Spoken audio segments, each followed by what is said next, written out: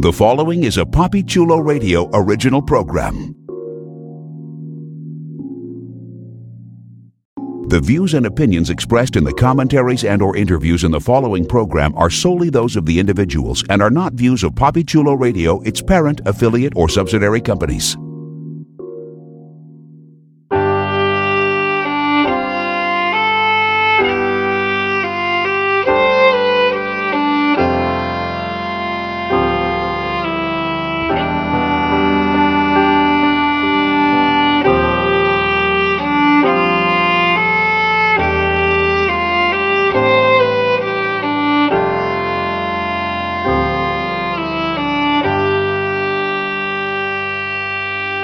Night gathers, and now my watch begins. Welcome to the Throne Room, the unofficial Game of Thrones internet radio show exclusively on PapiChuloRadio.com. Papi Chulo Radio, pop culture on demand. Today is Thursday, June 23rd, 2016, and I am Priscilla of House Martell and commander of this particular night's watch. During tonight's broadcast, we're going to recap, review, and dissect the latest episode of the hit HBO series, Game of Thrones. Please welcome my co-host. Winter is coming. It's Brittany of House Stark. Hey guys, I'm ready. I am the Sansa Defense Squad, and I am in full effect tonight. Iron from Ice. It's Izzy of House Forrester. What's up, Internet? And standing in as a guest today, it's Here We Stand. It's Omar of House Mormont. Hey guys. So now that we've got an introduction settled, let's jump into our recap of Season 6, Episode 9, titled Battle of the Bastards, and aired June 19th, 2016. Here's the official synopsis of the episode. Daenerys meets with the slave masters to negotiate terms of surrender, but they refuse it. She then rides Drogon as Rhaegal and Viserion assist them in burning the slavers' fleet. Grey Worm kills two of the masters, leaving one of them to tell what he witnessed. After the battle, Theon and Yara meet with Daenerys and Tyrion and agree to an alliance. Near Winterfell, the Stark and Bolton armies meet on the field. Ramsay frees Rickon, but kills him with an arrow before Jon can save him.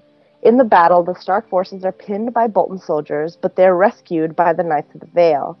Ramsay flees inside Winterfell, but Wun-Wun, having taken numerous arrows to his body, manages to break the door down before succumbing to his wounds. Jon brutally beats Ramsay and takes him as prisoner. Sansa later visits Ramsay's cell in the kennels and watches as his starving hounds devour him. As for ratings, TV by the Numbers gave the show 7.66 million viewers and a 3.8 in the ratings, so it dropped a 10th from last week, but these are great numbers considering the NBA playoffs were at the same time. So I loved this episode. I really, the internet has been, kind of bubbling, saying that this is the best episode that Game of Thrones has ever had.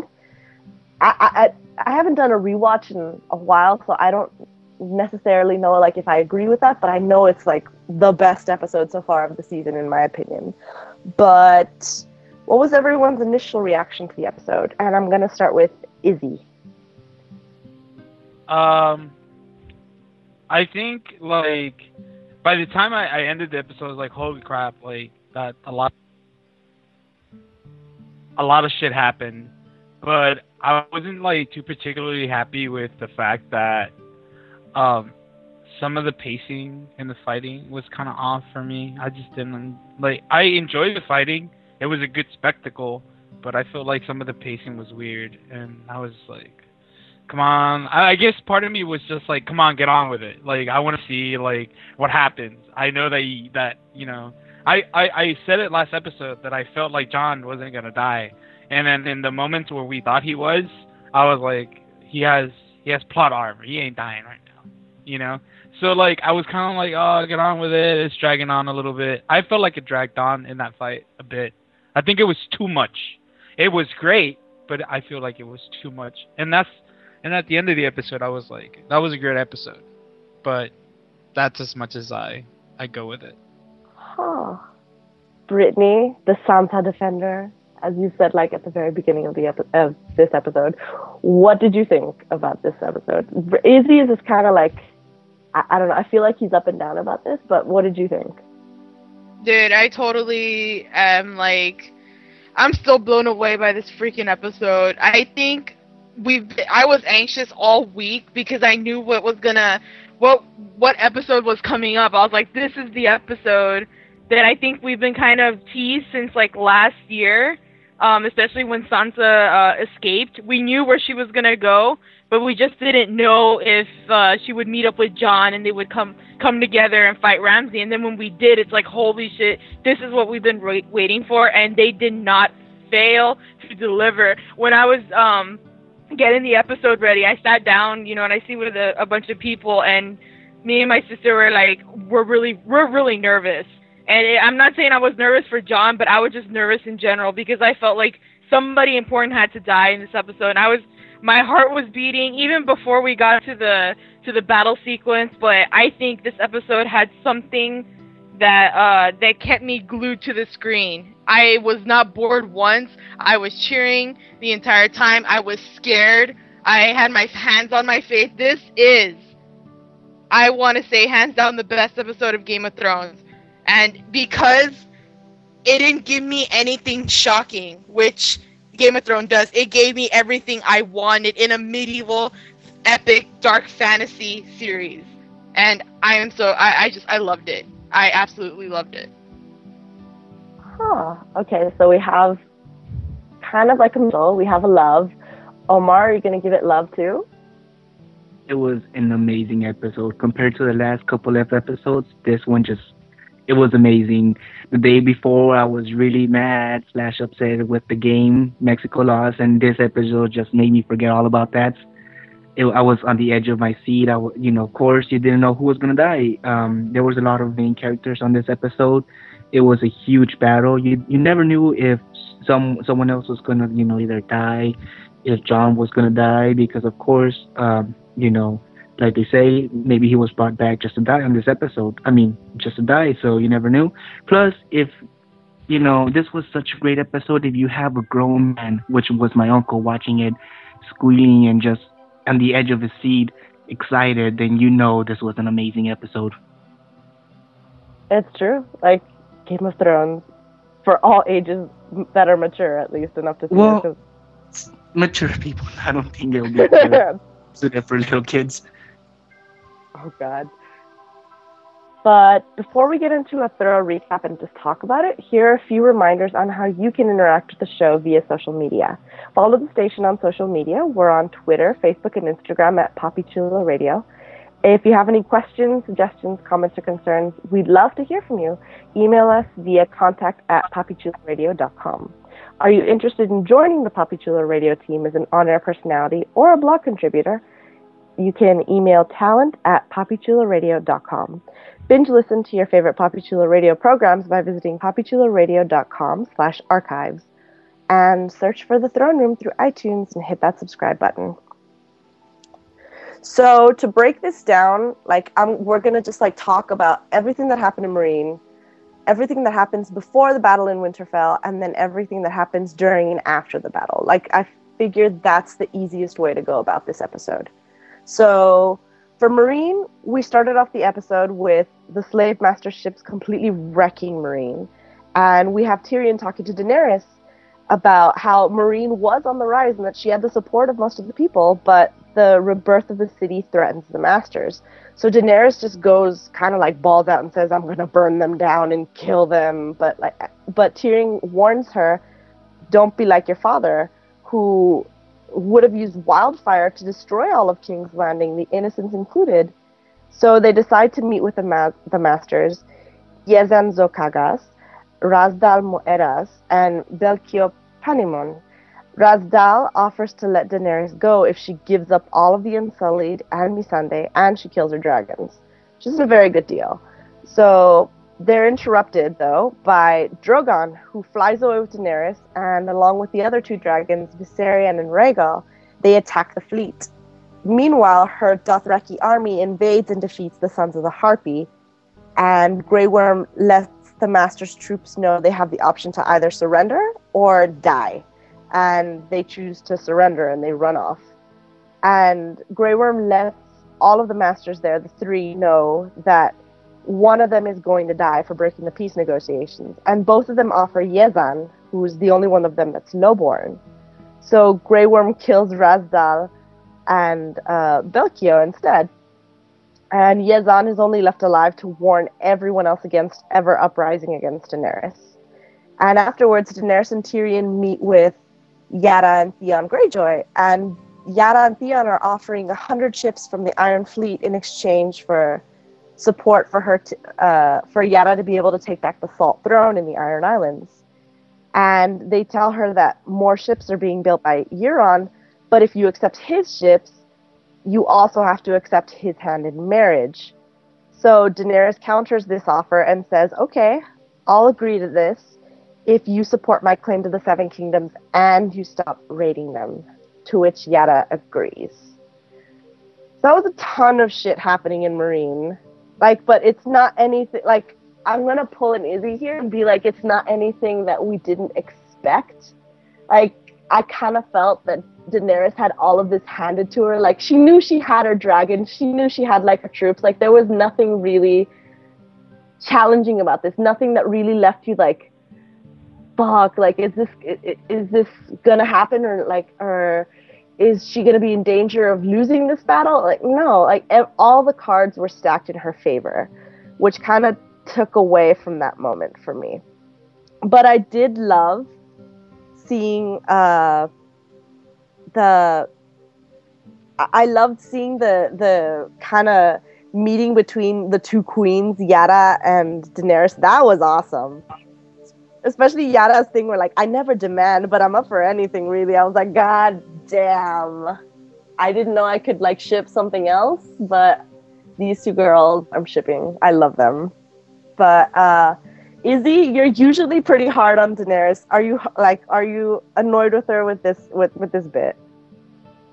Not really. No, I mean, it was just you can't really do anything about it. This was gonna happen. There was we were talking about this last episode. We were oh, probably Theon and Yara are gonna show up just in the nick of time, and there's gonna be either they're gonna help them out, fight the fleet that was already there, or there was gonna be a deal. We had already mentioned this, so we kind of saw this coming. There wasn't really much surprise. The only thing that pissed me off was that for some reason it felt like Tyrion or my boy Tyrone and Grey Worm and they were all into this plan that they had, and I feel like as a viewer we're supposed to just eat that up and not expect an explanation. And this is my problem with most shows, where they give us something at front value and they just expect us to eat it and not have a logical reason behind it. So it just felt like everything was in her favor and there was nothing that could be done. So it made me feel like that entire scene was okay, well, whatever. Let's just move on. But other than that, it was pretty expected, I guess. I guess I wasn't surprised by it, is what I'm trying to say. Yeah, I think that word expected sums it up pretty well.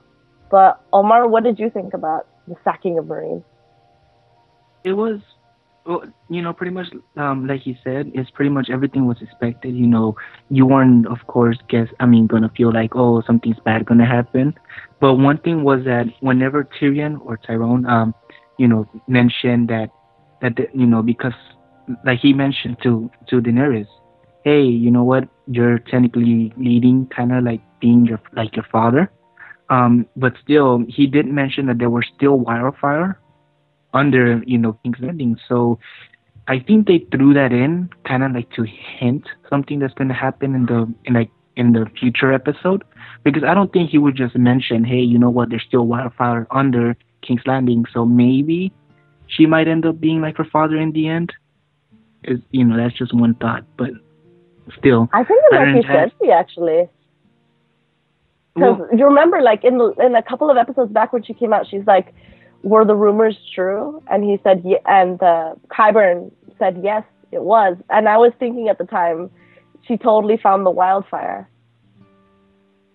So, but if Cersei uses it, though, then pretty much it's just gonna she's gonna use it. They're gonna lose a whole bunch of people over there, and there won't be any fight scene or anything like that, or huge battle for Daenerys to take over King's Landing. And I think there has to be that. It's just reminding me again of that Bran, that vision that Bran had when the dragon kind of flew over King's Landing, but King's Landing looked kind of wrecked.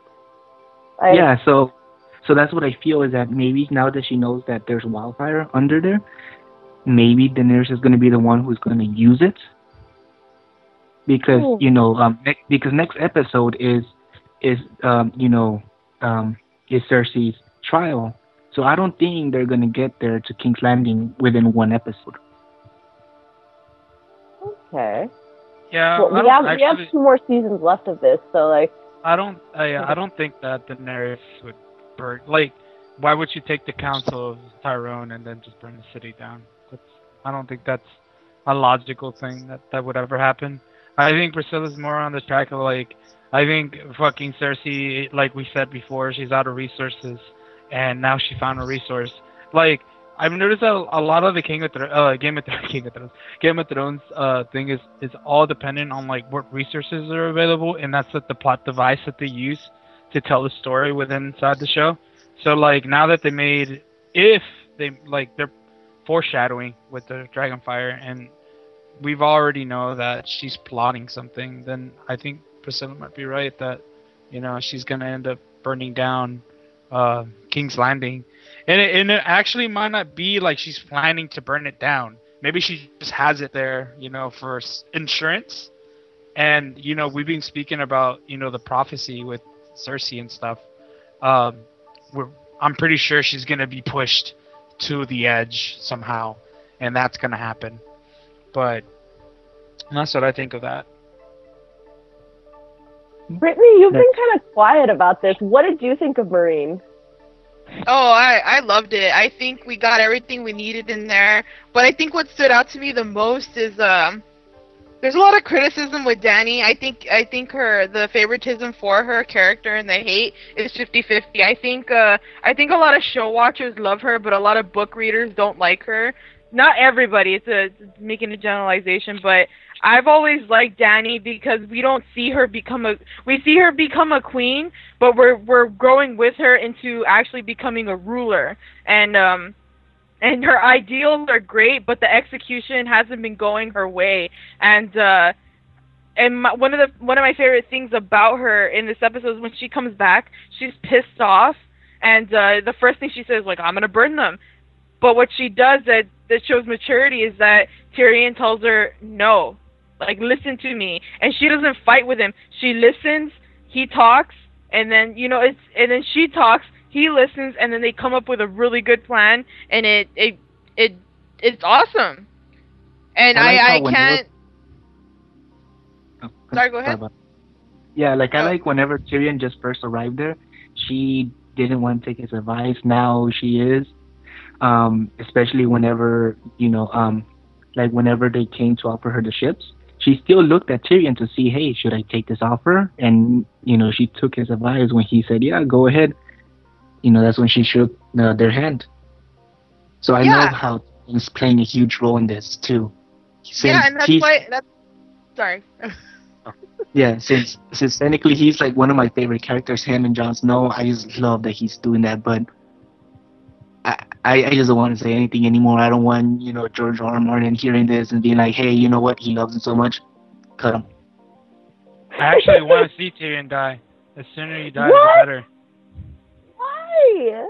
Because it creates dynamic within the show, and if they set it up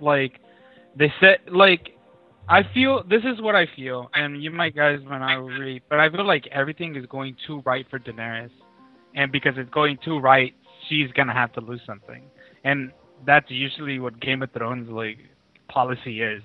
When something's going too right for you, somebody dies, and what the biggest thing that she has to lose, and I agree with Brittany. I think we've had growing pains with her. My dislike for her as a character is that I think that she's been useless the entire time, and the only reason she's relevant at all is because she has a fucking awesome council that pretty much carries her.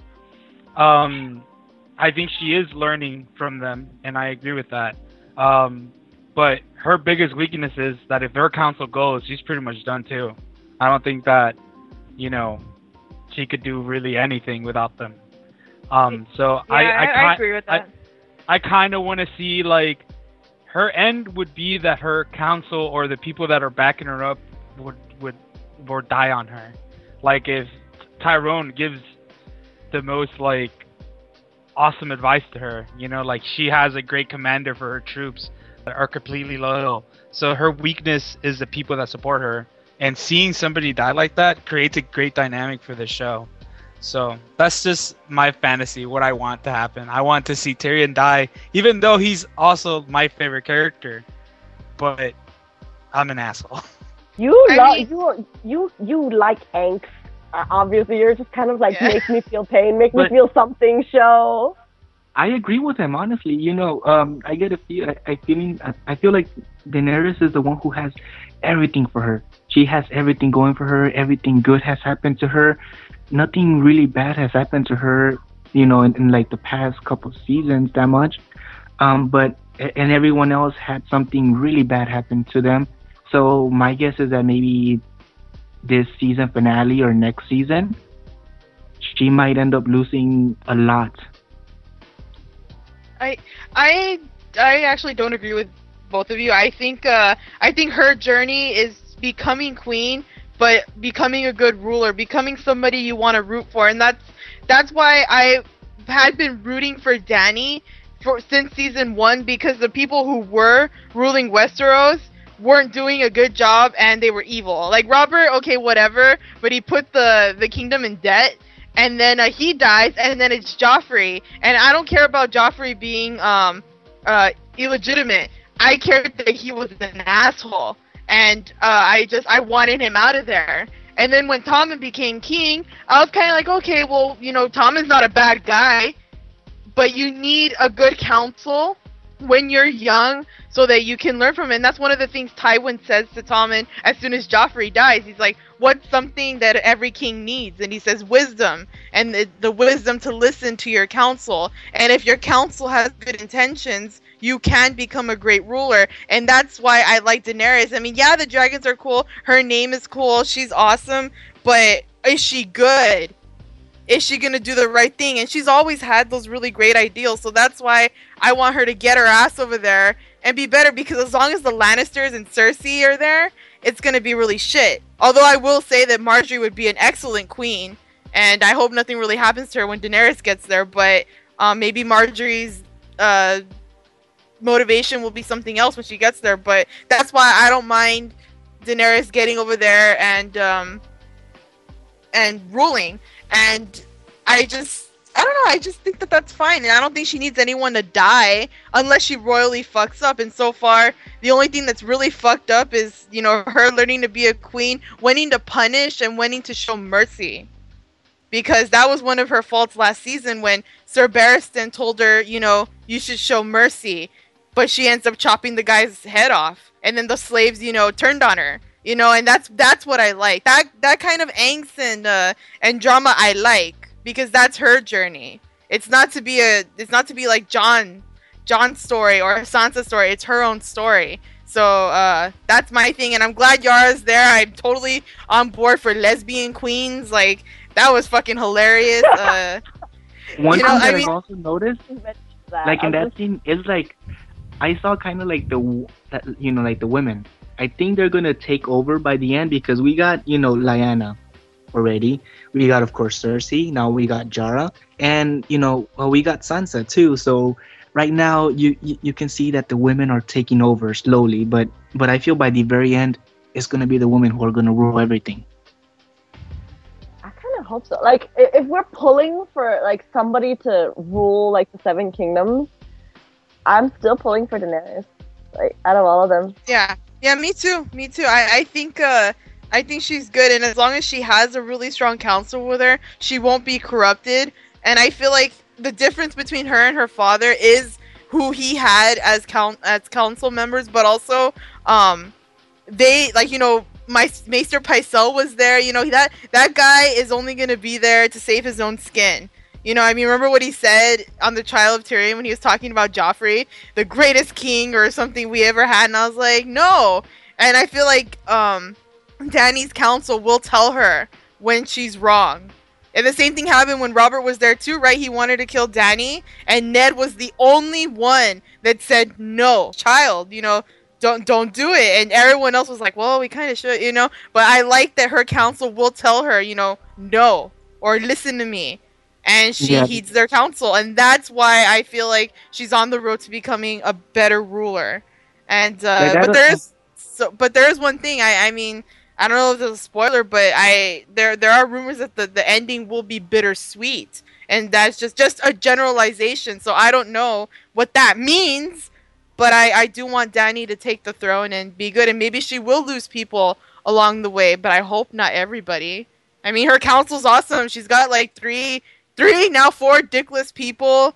She's got, you know, the red priestess. You know, she's got some stuff, and I like this band of people with her. Yeah, because I agree with because you do have a point right there. I feel that, of course, if Tyrion doesn't die, he will be a really good, really good, like he has always guided her the good way. I mean, really good, because if she was making her own decisions, she would really make bad decisions right there to guide her, you know, to the right path.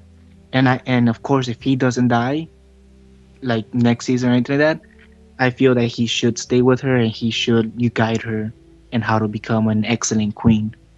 Yeah, I agree. I agree with you with the whole I feel like this. The rumor is that this season's gonna end with something bittersweet, but it's probably for the same reason for what I said. Like, it's just that she has too much going for her. And I think the general reaction of the public is that you want to see the hero. You want to see the hero taken down. Like, there's like that when Jon Snow was being it was in the stampede. I was hoping that he would die. Like the entire time, I was like, "This is how you're gonna go, Jon Snow." You need something to surprise you. Yeah, I do, because like Jon Snow dying that way, it like for me, it's kind of like poetic justice. Like he is for his men, and like he is fighting for his men, and then his men kill him by like stomping on him without realizing that he's there. You know, I don't think he would have died that way, because of course he's loved by millions. I think that if they would have killed him off in this episode, it would have pretty much been because of Ramsay. But I feel that, if he would have died, it would have been between him and Ramsay, and probably Ramsay would have been all worn out, and that's when Sansa would pop out and probably kill him. That's exactly what we want, and that's what makes TV boring. To give us exactly what we want. The best play would be that Jon died to a stampede, and then it's only Sansa having to deal with everything else with the fucking the worse than Satan, Peter Baelish. That's what creates dynamic in the show, I feel. Okay. Well, y'all are getting ahead of me. So let's talk about the North basically before the battle, and then we'll talk about it after. So, before everything happens, we have kind of like Jon Snow and Sansa and Davos all meet with Ramsay Bolton, along with Harold Karstark and Small John Umber. And Ramsay demands that they surrender Sansa and kneel and declare him the true Warden of the North. And in exchange, he'll forgive them all for treason, which we know that's fuck all if that's going to happen, because it's Ramsay. But Jon Snow instead asks him for single combat, and the Bolton refuses, because it's the smart way to go. I have a bigger army than you do. Why the hell would I go in single combat with you?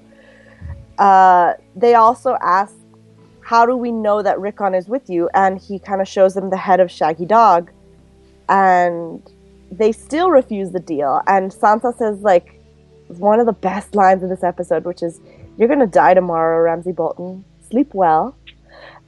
And back at the encampment, Jon, Davos, and Tormund, they plan their defense, realizing that they need the Bolton troops to be the first to charge at them. And Sansa warns Jon before all this that he doesn't know Ramsay, that Ramsay likes to play with people, and to kind of have it set in mind that they're never going to get Rickon back. And they kind of disagree, and they both like walk off. And Tormund and Davos kind of walk together, and they talk about like how they believed in different kings, and Mance and Stannis, and how now they believe in Jon. And Tormund offers like, hey, do you want to drink goat's milk with me? But Davos takes a walk. And on that walk, he finds the toy that he carved for Shireen in the remnants of a pyre. And Jon Snow gets to talk to Melisandre and orders her not to bring him back should he die in battle. But all she says is that she's going to follow the Lord of Light's command. And I loved at the end, it was just kind of like, what kind of god would like face me, like would make me do that? And she's just really depressed, and she's like, the only god we've got. This whole bit before the battle, everyone is like real depressed. But the thing that stood out to me was, fucking shit, finally, like Davos has figured out that Melisandre killed his favorite little girl. Like, that made me so fucking happy. Like, I'm ready to see Melisandre fucking die. I hate her. Hey, Melisandre might, she might have done bad things, but still, I don't think she should die like soon. I think she should stay alive still. I like her. She's a nice person. She's a nice person that burns people alive. I think She the was thing guided with the wrong way, okay?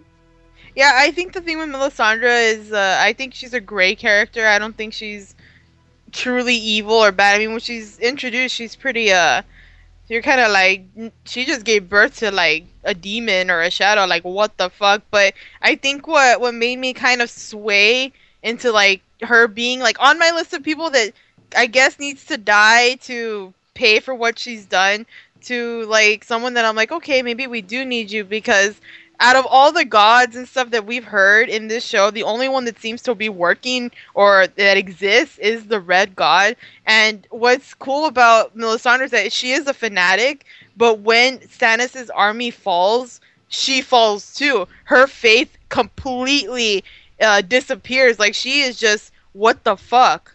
Like, I thought everything I was doing was for a reason.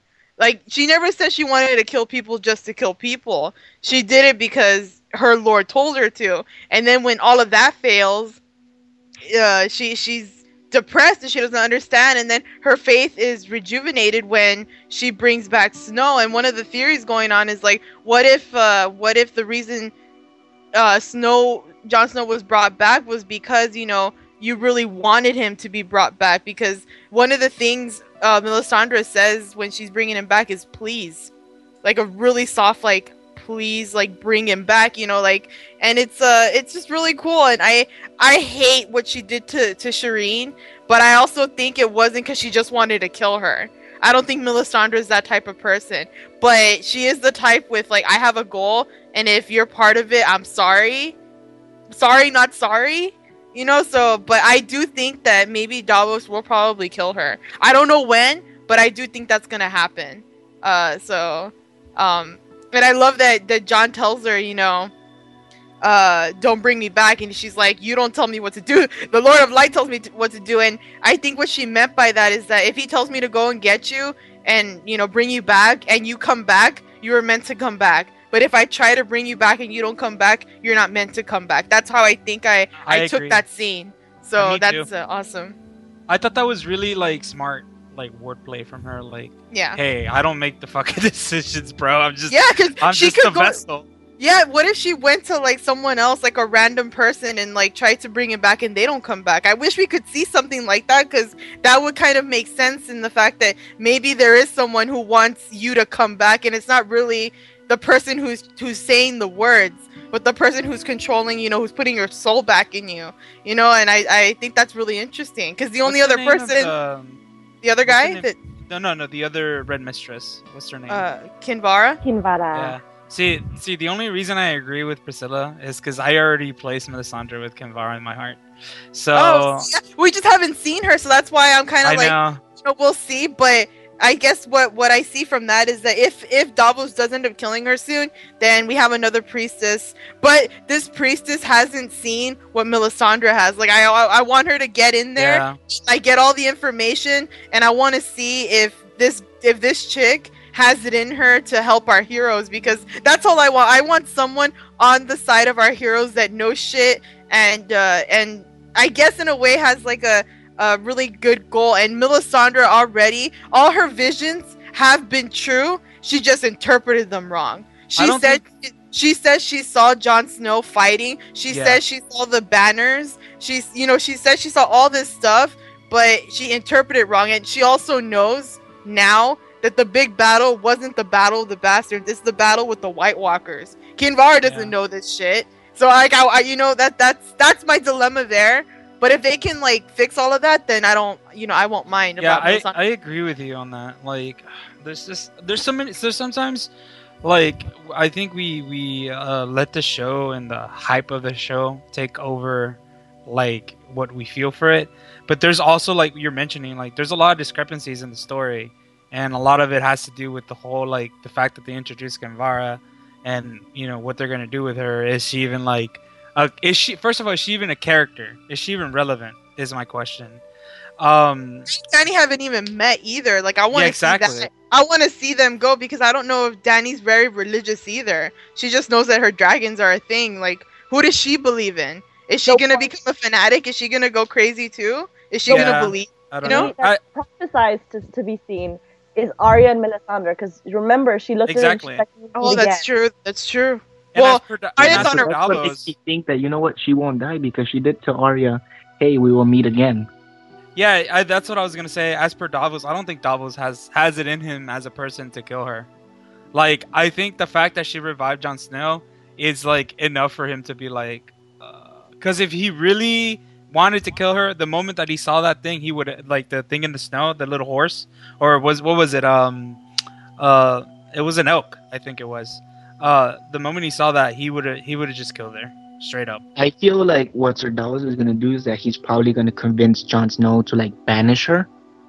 That might be one of the things that happen. Yeah, but I probably agree with that too. Yeah, I don't think Sir Davos is I've learned that he is a man of politics. He'd rather avoid a fight or kill somebody. I think he has his own set code of honor. I don't think he would ever end up killing her. It just seems out of character for me, I think. I think it's gonna be awesome. I think we're gonna see a lot of fallout next episode about what's happened and the people we've allied ourselves with. Like, it's gonna be a time to take a breather, but there's gonna be some tension. And I wanted to talk about Sansa, because I don't, you guys will say your piece here about how you feel about Sansa. There's a lot of 50-50 with her, in that, why didn't she just tell Jon about, the veil and stuff? And I think my thing right now, unless we find out something different in the next episode, my thing is, she wrote that letter in desperation. She wrote it, and I feel like they didn't show us if she got a letter back. So I'm gonna assume she never got a letter, but she was telling Jon, don't go in there impulsively. Even though they have a plan, they're still going with a really, really small army. That alone is already bad enough, and she's just warning him, don't do what Ramsay wants you to do. You only talked to him for like 5 minutes, and he was already being a fucking asshole. But we've been with him for like since season 3. We know this guy. We're with Sansa. We know. And Jon's here like, well, I faced the zombies. I'm like, yeah, okay, but not Ramsay. You don't know what he's gonna do when he has something over you. And I don't think Sansa was trying to play the hero, in the sense that she knew the veil was coming, and she just didn't want to tell him because she wanted to be the hero, and she wanted everyone to die. Like, some people were saying that they think that she knew Littlefinger was coming, but she didn't choose to tell him so that she could come in and be the hero and be right about everything. My thing is, I think Littlefinger, no matter what, was gonna come in late, because Littlefinger has a fucking plan. A plan. And he has a plan. And what the fuck did Sansa write in that letter? Did she promise him something? What is it? It's probably marriage, like we were talking about.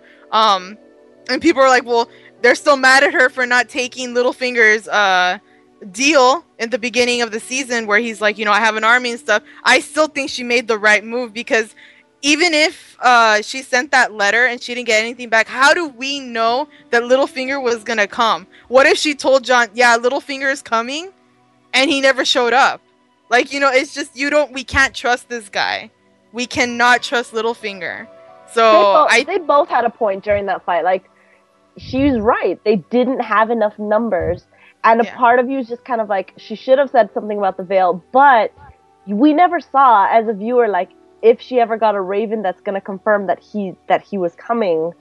And technically, like, we don't know, even if she did get the raven, that Baelish was telling the truth. Like, he's a liar. So she couldn't tell them for sure, like, no, we have more numbers coming, you just have to wait a little bit longer. But and also, like, to compare, Jon is like, I faced worse shit than Ramsay, I faced the White Walkers, but it's worse. Like, is it really worse considering, like, what your sister has gone through, like, the torture she's gone through with Ramsay? The only person that knows is Brienne. Brienne was there when she told Littlefinger all that shit. Jon doesn't know the gory details. Yep. He doesn't know. Yeah, he doesn't know. Plain and simple. Jon knows nothing about Ramsay. He knows nothing. He knows nothing. Except I also feel that it speaks to how, like, Sansa doesn't really trust him at all. Aww. About what? Speaks to the fact that he's like she can't trust him enough to think that he could get the job done. Yes, they needed numbers, and yes, that means that they might fail because they don't have the numbers. But she knew that Baelish was coming, so why would she say that? Other than the fact Did she really know, though?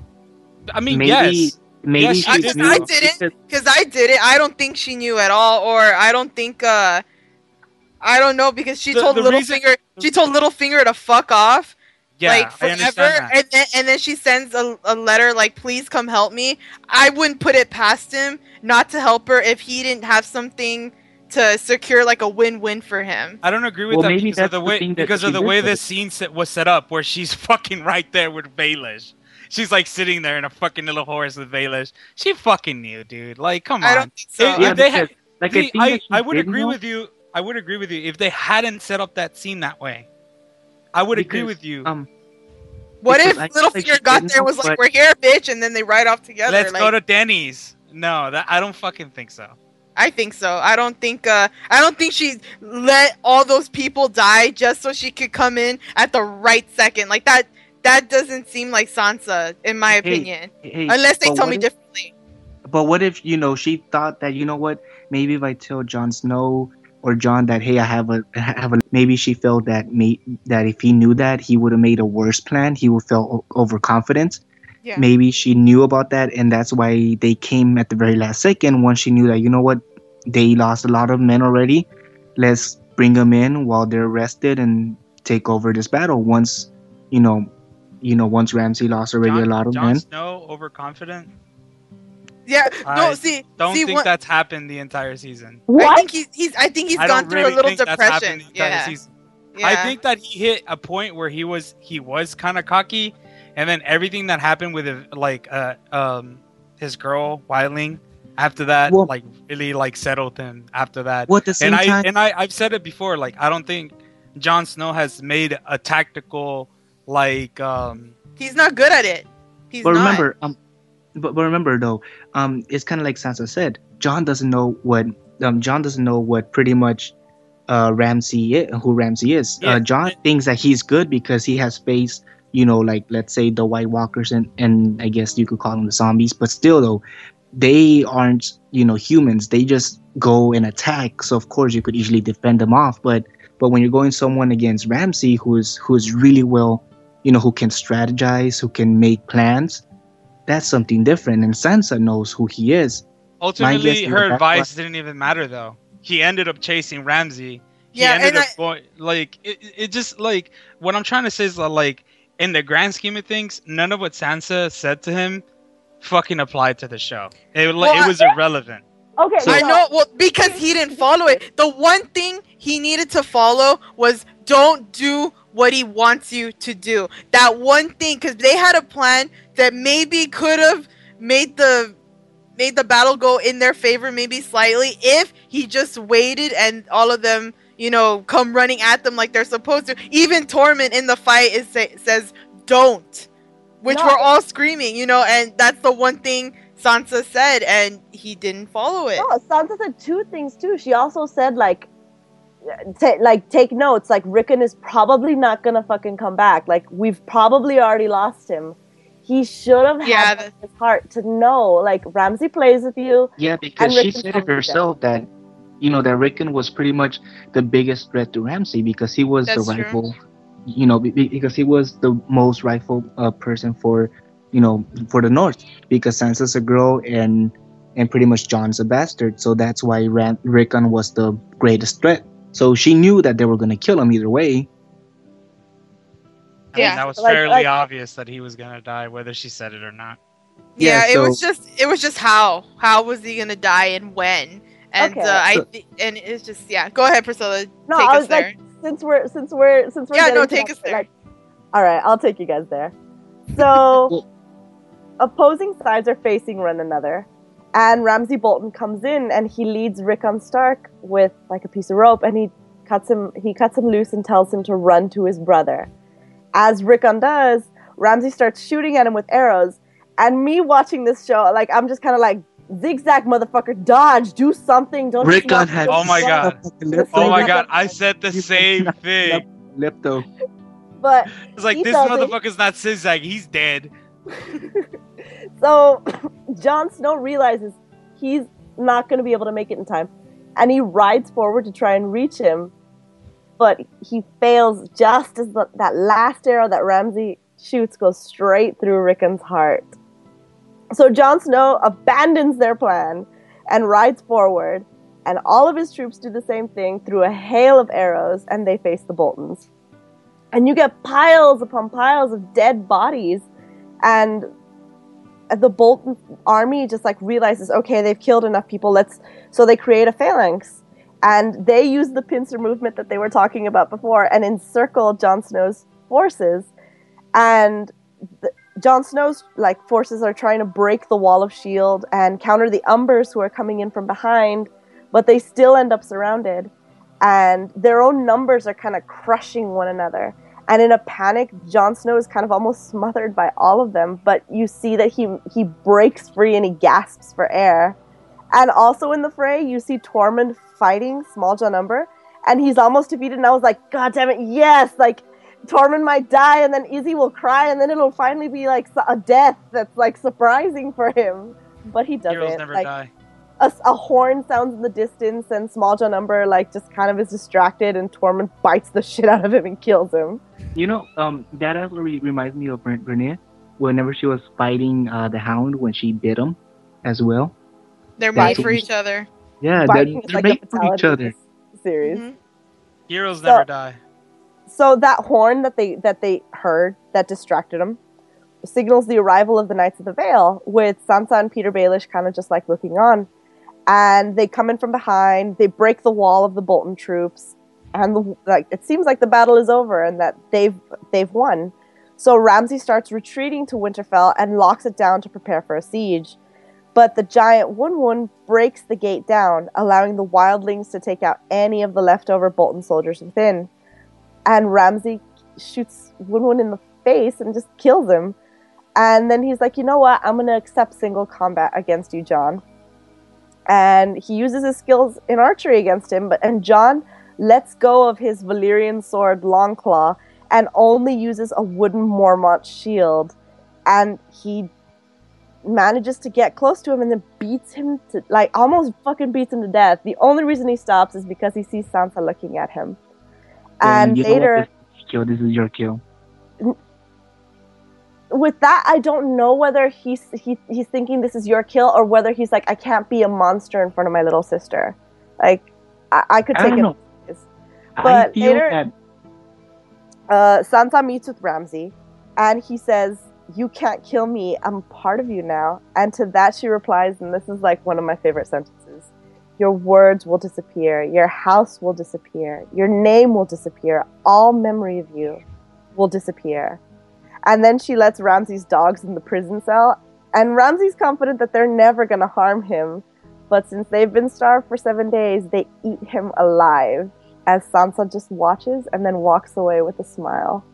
That smile gave me life. That I was just kind of like, bow down to the queen. Yes. Fucking the queen in the north, man. Fuck yeah. Well, that also kind of, kind of says that, because remember when Ramsay said that I'm part of you, he did kind of twist her mind. So maybe that's why they showed that smile in the end, to show that, you know what, I manipulated you and now you love this. You love torture because of that. Because she did leave with a smile knowing that he was getting killed. Nah, I don't believe that. I think I would have been smiling too if somebody who fucked me up killed me. If not that, then hey, you know what? She might be pregnant by him because he did because I don't know if I remember correctly how when they said that he raped her every single night. That could be that, you know what, maybe she, maybe she's pregnant with her kid.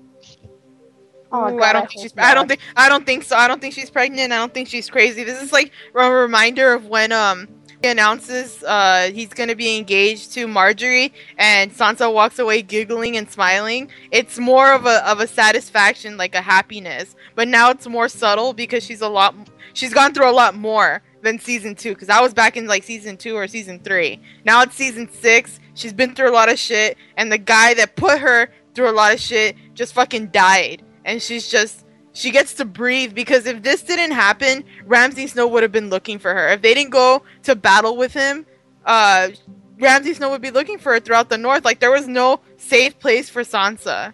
He was gonna be looking for her, and now she's okay. She's free from him.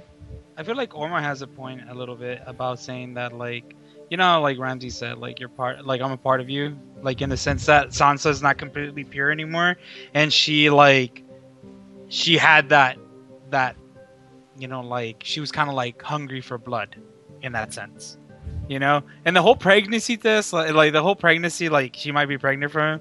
Like, how would fucking Ramsay know? He's not a walking fucking pregnancy test. Come on, man. Who the fuck comes up with a fucking rumor like that? I've heard that rumor all over the internet, like, oh, he's like, yeah, she might be pregnant. I'm like, no, yes, because Ramsay fucking has a pregnancy test on her. He fucking Also, if your body's been put through a lot of stress, you can kind of, like, if she was, it's probably gone now, but I'm pretty sure she hasn't, because they're not going to put that plot in. No, so that's what he meant. I'm a part of you. Saying that there's a dead baby, like he is now, fucking dead baby. I think it was just the pleasure of killing. It's her way of dealing with the guy who fucking tortured her, because I agree with you. If there was any villain, or if Ramsay was a bitch to anybody the most, it was Sansa, and like barely like 10 minutes to Jon Snow with Rickon. And Jon's way of dealing with it was, punching him in the face a million times, and Sansa's way of doing it was like killing him, but not getting her hands dirty, which was actually quite brilliant. I love that, because that's the difference between Arya and Sansa. Arya gets her hands dirty, Sansa doesn't really need to, and I'm okay with that. Didn't Sansa not kill him? She just watched him die. Yeah, well, maybe she, like, opened up the gates or something. I don't think so, because there was never a time when she went in there. The gates were already opened. But we didn't see that. That's why. You could see the gates open in the scene. That's why. I feel like maybe they were already open. Yeah, that's why. Yeah, because of course, like she said, dogs haven't eaten in 7 days. If it was held in there by now, the dogs should have come out and eaten them. So I feel like there might have been 2 set of gates, and that's when she let them loose, and she came out and told them that. I totally agree. She's an accomplice anyway, because she let it happen. The scenes just seem weird to me. Like, I was like, so are they gonna open the gates, or what's going on? And like, I knew he was gonna be eaten by dogs. I called this last episode. I told you guys, Ramsay's gonna die. Guys, I said Ramsay's gonna die this episode, and he'll die to his dogs. He'll be eaten by his dogs. I don't mind that he was eaten by his dogs, both because, like, it was beautiful poetically that it ended, like, the way it started with him being an asshole with dogs. And also, in the episode, he's like, I haven't fed my dogs in 7 days. I wonder if they'll eat your eyes first or your balls. And They now eat we his found out what face. the answer was. It was the eyes. So I was just like, yay, good. I'm happy. Yeah. Now I know the answer to that question. But it looked like he took a bite out of his jaw. Yeah. It didn't look Yeah. like the eyes. Well, his ugly face first. His face. What I do want to say though is I fucking hate how he died. Not how he died to the dogs, but like how he was defeated. I hate that. The fact that like John dropped this, like it was so uncharacteristic of Ramsey using a fucking bow to try to kill him when we all know that he's very highly skilled with daggers. And he is not the type to be overconfident. He plans and he's meticulous. And that bothered me. Yes, he was in a position where he had already lost. And he was probably going to die either way. But this is what I said last episode. If he fucking loses or dies like a bitch, it's going to piss me off. And I was talking to Evelyn about this. And I agree with her that it was uncharacteristic of him. No matter in what position he was. Because we know what to expect from Ramsey. And I feel like this was just like, I feel like they were having these pauses in between punches where I felt like he was going to like slash him with a dagger or something. Because that's what we expect of Ramsey. And it was very that entire scene up to the moment that he died was uncharacteristic of him. And it bothered me the entire time. And I thought it was bad TV. See, I don't agree. I don't agree at all. I liked the fact that we, as a group, kind of like realized that he wasn't gonna go out without fucking someone over, without hurting someone that we as an audience like gave a shit about. So to have that happen isn't as expected as what we saw in Marine, but it was like satisfying as a fan to see that yes, he's following his character. He's hurting the people you love and like drawing you out that way. And it's also perfect as a character that he's using the bow and arrow, considering like his main squeeze, his honey who he fed to the dogs, was like an archer too. Like they both. Yeah, he's actually a well-known archer. Yeah, he's a really good archer. So I completely disagree. I think Ramsey was totally in character of what he did in this episode. And it starts off when they have that first 10-minute conversation, and he's just, how many times did he call John a bastard? And I love it because the people who bully are the ones who are most insecure, because Ramsey in it is still always a bastard. It doesn't matter if he has a little paper that says he's not. I agree with that. He's a bastard. So all he kept doing was saying bastard, bastard, trying to degrade John. And John wasn't having any of that, and he couldn't get to them. Except, I think he did kind of when he's like, I can't wait to have her back in my bed. And, he's just being Ramsey Snow. And in the battle, I also love that thing that Ramsey is not an honorable guy. He's not going to go in the battlefield like John. And I love that contrast that John goes in there, whether he kills Rickon or not in front of him, he was going to go and fight with his men, and Ramsey was going to watch everything unfold in the background. And I will say that part of me, I did want a 1v1, but that's so cliche, that's so classic. I love that Ramsey retreats, and even in his last moments, and people were like, why didn't he shoot John? When they break into Winterfell, why didn't he just shoot John? He shoots 1-1 because even when he knows he's gonna die, he still wants to put misery on you. Instead of killing John, he kills 1-1 in front of him. To be fair, 1-1 was fucking dead. Yeah, like that arrow made no. But he wanted to kill. He wanted to be like, I killed him. Still, it doesn't matter that he was gonna die in like 5 minutes. I killed him. I don't think that made any difference to John. I think it did. John was done. John was did you not see him looking at 1-1 like, thank you, like, I know you're gonna die, thank you. And then they didn't even get to have a moment because Ramsey's like, I'm a little bitch and I'm gonna kill him right in front of you. Like, Ramsey is a sadistic asshole. He's gonna inflict pain as much as he can before he goes down, and I love that. That is in character of Ramsey Snow. To be a dick though, like when I saw 1-1, I'm like, okay, Game of Thrones only has enough money to be able to have like a couple of things CGI. That giant is gonna fucking die because it's too fucking expensive to have him. So like to see 1-1 die, like that was sad. I saw a lot of people on the internet being like, giants holding the door and like breaking down the door. Too good for this world, too pure. Like I'm just kind of like, you know what? Bye. I don't care. Like. And you know, we were all assuming that Rickon was gonna die. That was always a thing. We knew it was gonna happen, but most of us predicted that he was gonna get flayed in front of John. I'm actually glad that he didn't flay him. He didn't go the route that we're like, oh, we knew he was gonna flay him. No, instead he fucking lets him run and shoots him because, like we were saying, Ramsay's an archer. He's good at it, and he shoots 3 times. The first one, he's not even looking to aim. He's just like, okay. The second one, he kind of is looking, but he's not really caring. The third one, bam. Or the fourth one, I'm sorry. He's just like, bam. Like, he played with Jon Snow. He one-upped him. Oh, that was brilliant. It was brilliant. I loved it. The way you said it reminds me that the first time we ever saw him, he was hunting down a girl that he told to run. Yeah, exactly. And he knows. That's the thing. When I saw him get the bow and arrow, I was like, oh, fuck, he's not gonna miss. And I mean, it got me, even though I predicted. But you have to remember, we talk about this, we analyze, but show watchers don't know this stuff. They don't go into too much like we do. So my sister and my mom, when we were watching it, fucking blown away. And I was blown away by the fact of the way he chose to kill Rickon right in front of John like that. I love that. They're about to touch hands. Nope, you dead. This is what I'm talking about. Like, I felt like all leading up to where he got punched was uncharacteristic of him. I feel like everything else that he did before that, even when he was dying, it was him, and it just felt off to me. Like, I didn't going back to what Priscilla said about expectation. It's not about expectation. I feel, for me, it's about like staying true to the character.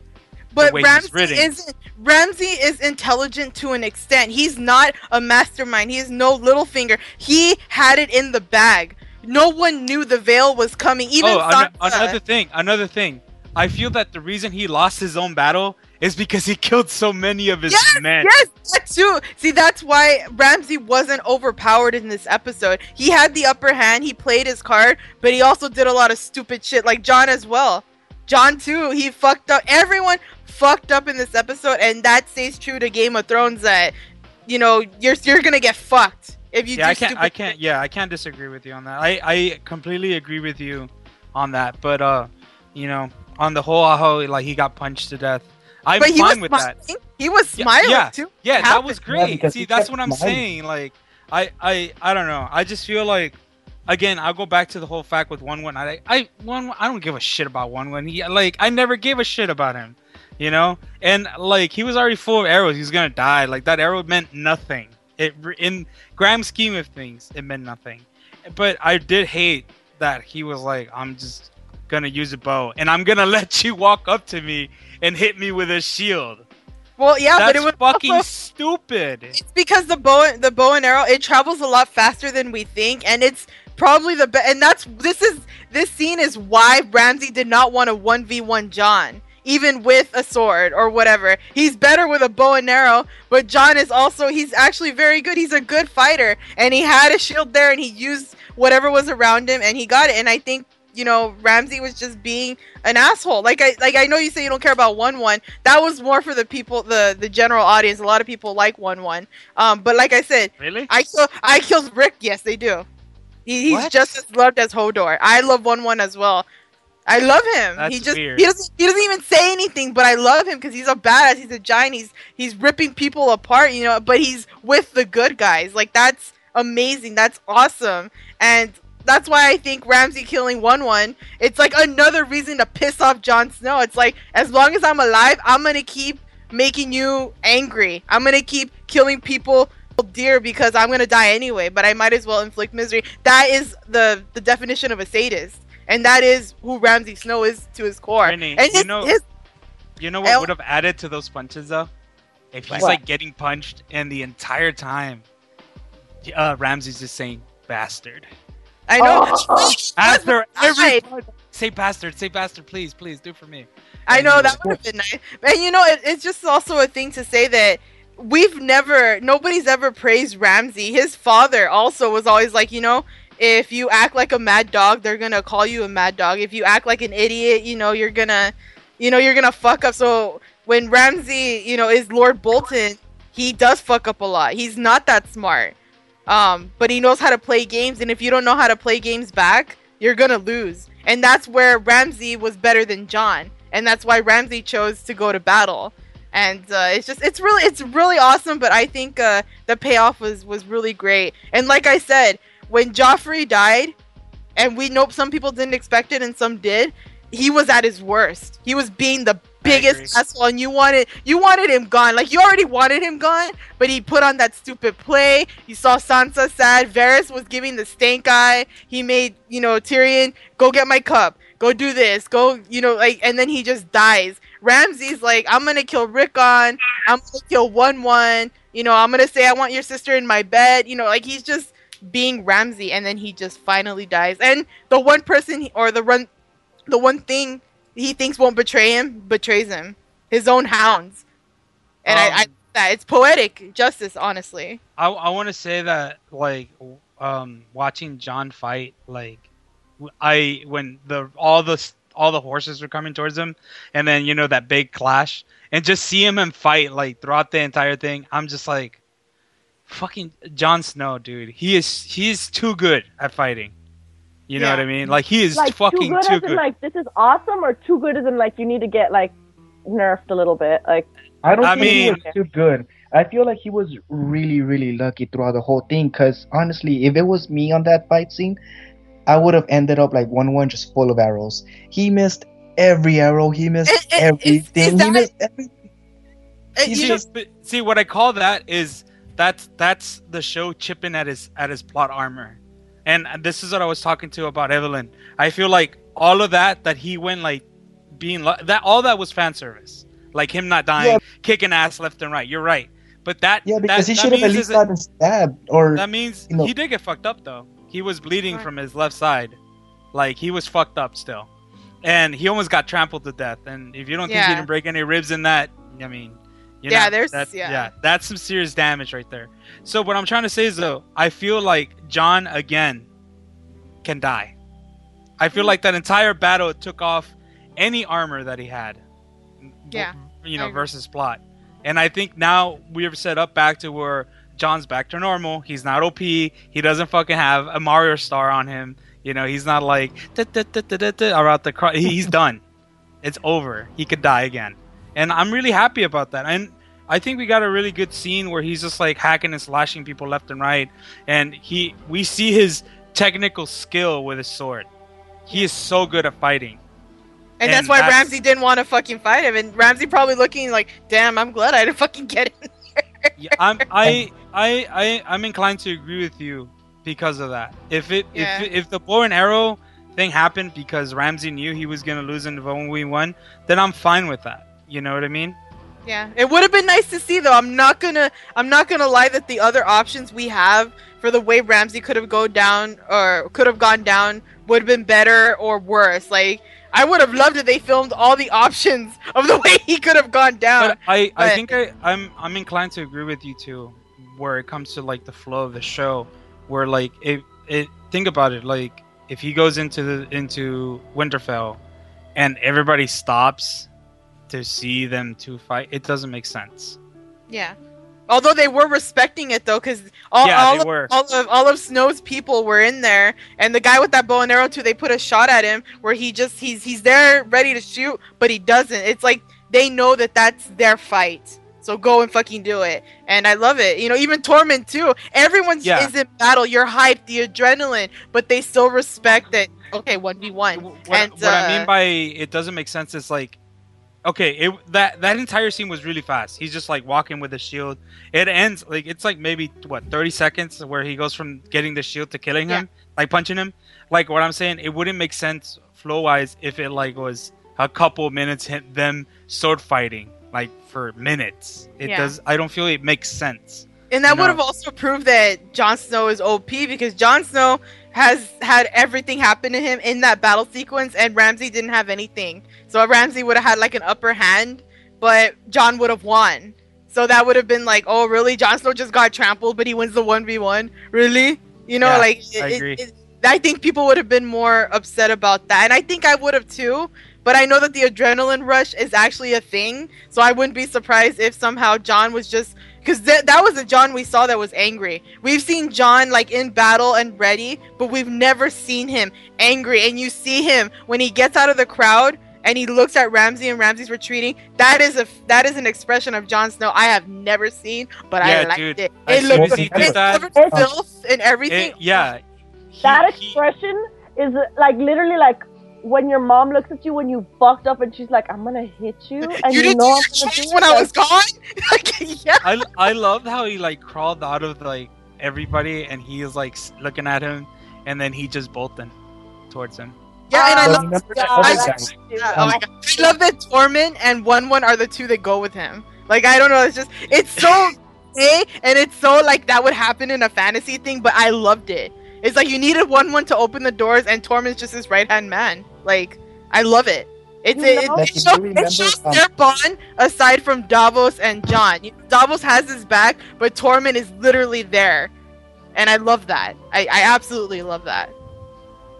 I'm just gonna say, like, since it's like been mentioned fleetingly, the battle itself, how it was made. I remember watching it and geeking out, being like, "This feels like Band of Brothers. This feels like watching a Civil War movie. Like, bodies upon bodies. Like, this looks like a real like medieval tussle. This looks like Saving Private Ryan." Yeah. They did take 6 weeks to make that battle. So it has to be good. I will say something about the battle though. Like the beginning, how they're all running. Like, me and Brittany were talking about this. Like the classic Avengers scene, where like they're all together, like fighting, etc. But then once it got into like how everything else was handled within the battle itself, I felt like it was kind of like in parts there was kind of like a giant clusterfuck. I didn't know what's going on. Well, I liked it. Yes, no, but what I'm trying to say. But yes, exactly. That's what I was gonna say. But that is significant of war. That you don't know what the fuck's going on. It's like, chaos. Yeah. Yeah, exactly. So, but like, I just felt like maybe if you would have backed up your camera a little bit, you could still see that chaos, and it won't be as I guess like it wouldn't have smothered me as much. I fucking love that. I remember seeing that and just being like, I can't tell who's who. I can't like. I feel like Jon killed some of his own men. Yeah, I feel like that was the thing. I loved also the fact that like when you see Jon Snow being like pulled like down under like all of these bodies and just like see him gasping for air, like I felt fucking claustrophobic. Like I was just kind of like, need to move my pillows and blankets, need to breathe. I can't do this. Like I felt the way he did. Like they did this this battle so well. Like as a viewer, you literally like you felt like you were in the fray. This was very well shot. Another thing that you missed out, Priscilla, was the fact that like this is like just an honorable mention. Like Lady Mormont was on a horse with the entire like army. Giving the stank face. Yes, dude, I fucking loved her. I literally paused it. She wasn't having any of Ramsay's fucking shit. I love it. I was like, y'all get this shit on the road, man. 62 men. I bet those 62 men are probably still alive. But I do want to say they were the last men. They were the only men alive. Yeah, that was a shield. He was using a Mormont shield when he was fighting, and I love that. Men. Yeah, I love that. I do want to say that I watch a lot of like war movies, fantasy stuff. So I mean, of course, the one you're gonna compare it to is probably Lord of the Rings. I mean, that's the only other mainstream fantasy movie series that you can compare it to. However, I think Game of Thrones is a lot darker, and it's I don't know, it's better, but I love both. It doesn't matter. You can't make but you just hit the nail on the head with something. Movie, which has a different budget. This is a TV series, and they pulled off like a battle scene like this. Like, yeah, and I love that. My favorite part, honestly, guys, is when they're charging at each other. And my question for all the battles I've seen is like, you know, show me how chaotic it is. What happens when they do meet? Do the horses just stop and they start fighting? Yeah, they start fighting with the swords there on horse. No, they run into each other, and it's fucking amazing. They mesh. Horses are flying. People are flying. Like, it is gory, and I'm like, this is it's probably as realistic as we're ever gonna get. Brittany, you should watch The Storming of Normandy and Private Ryan. And then you'll see what I mean about that feel that scene had, because I feel like it was kind of like on that level-ish where like it was just like everything's going to fuck, and then you see like you're fucking looking around and there's people with guts coming out and like people screaming. Like that's like Saving Private Ryan, and it's fucking horrible. And that's why I think it lets us sympathize more with Jon Snow, because when he comes back, he's kind of like, I'm tired. And he was telling Sansa, like, I'm tired of fighting. I'm tired. And I don't think we really, got that. Even though he fought at Hardhome and he's fought for the Watchers on the Wall, he's done all this. But this one there was just something so different about it that the camera literally followed him. It followed him everywhere. So, if you got lost, I understand, though, because you're trying to... Because you're trying to see what's happening around you as well as what's happening with Jon and what is Jon seeing. Like, there's even a thing that I missed until I saw the episode again, which is when Tormund gets him up, like, hey, hang in there. There's a fucking horse with a headless guy. Yeah. And then one smacks him. And I was like, wow, this is amazing. It's tragic, but it's amazing. I mean, you see these bodies piling up and you're just realizing, oh my god. Throughout the entire fight, I was like, Jon Snow's not gonna die. So the entire fight, every time like the camera was following him, I was looking for Tormund. I was like, please don't be dead. Please don't be dead. Please don't be dead. I was scared for Tormund. I was scared for Tormund more than Jon. But when Jon started getting crushed, I was like, this is why I like Game of Thrones, because they let Jon fight when all the arrows are missing him, which I don't think is plot armor. I think it's chance. I do think that sometimes you'll be lucky, but then his luck runs out when he trips or someone, I don't know if he trips or someone pushes him and he gets buried under his own men. It's not even the enemy, it's his own men. And it's just, oh my god. And I was like, oh my god, I can't breathe, but I can't breathe. And it was so well done. I'm just going to mention that Tormund fights Small John, and Small John Umber is the one who's just kind of like, I fucking hate these wildling fuckers. I don't want them to come to Winterfell. We're the ones that have to deal with them first. I don't want them. So it was poetic to have Tormund, who kind of represents wildlings, is kind of their leader for now. Go up against this guy who hates wildlings and beats him. I was hoping that they were gonna 1v1. So when they saw each other, oh yeah. But I have to give credit to Small John, because if you think about it, guys, this shows how much Jon is he's so done. He doesn't even give a pep talk. No one gives a pep talk to the forces that are smaller than their enemies, but Small John does. He's like, who owns the North? It's hyping me up, and I'm like, holy shit, why am I excited for the enemy? But I liked it. It was so cool, and he looked badass. I'm not gonna lie. He looked awesome and ready to rumble, and then he fucking died in an epic way. It was awesome. Yeah, he got Mike Tyson. He did.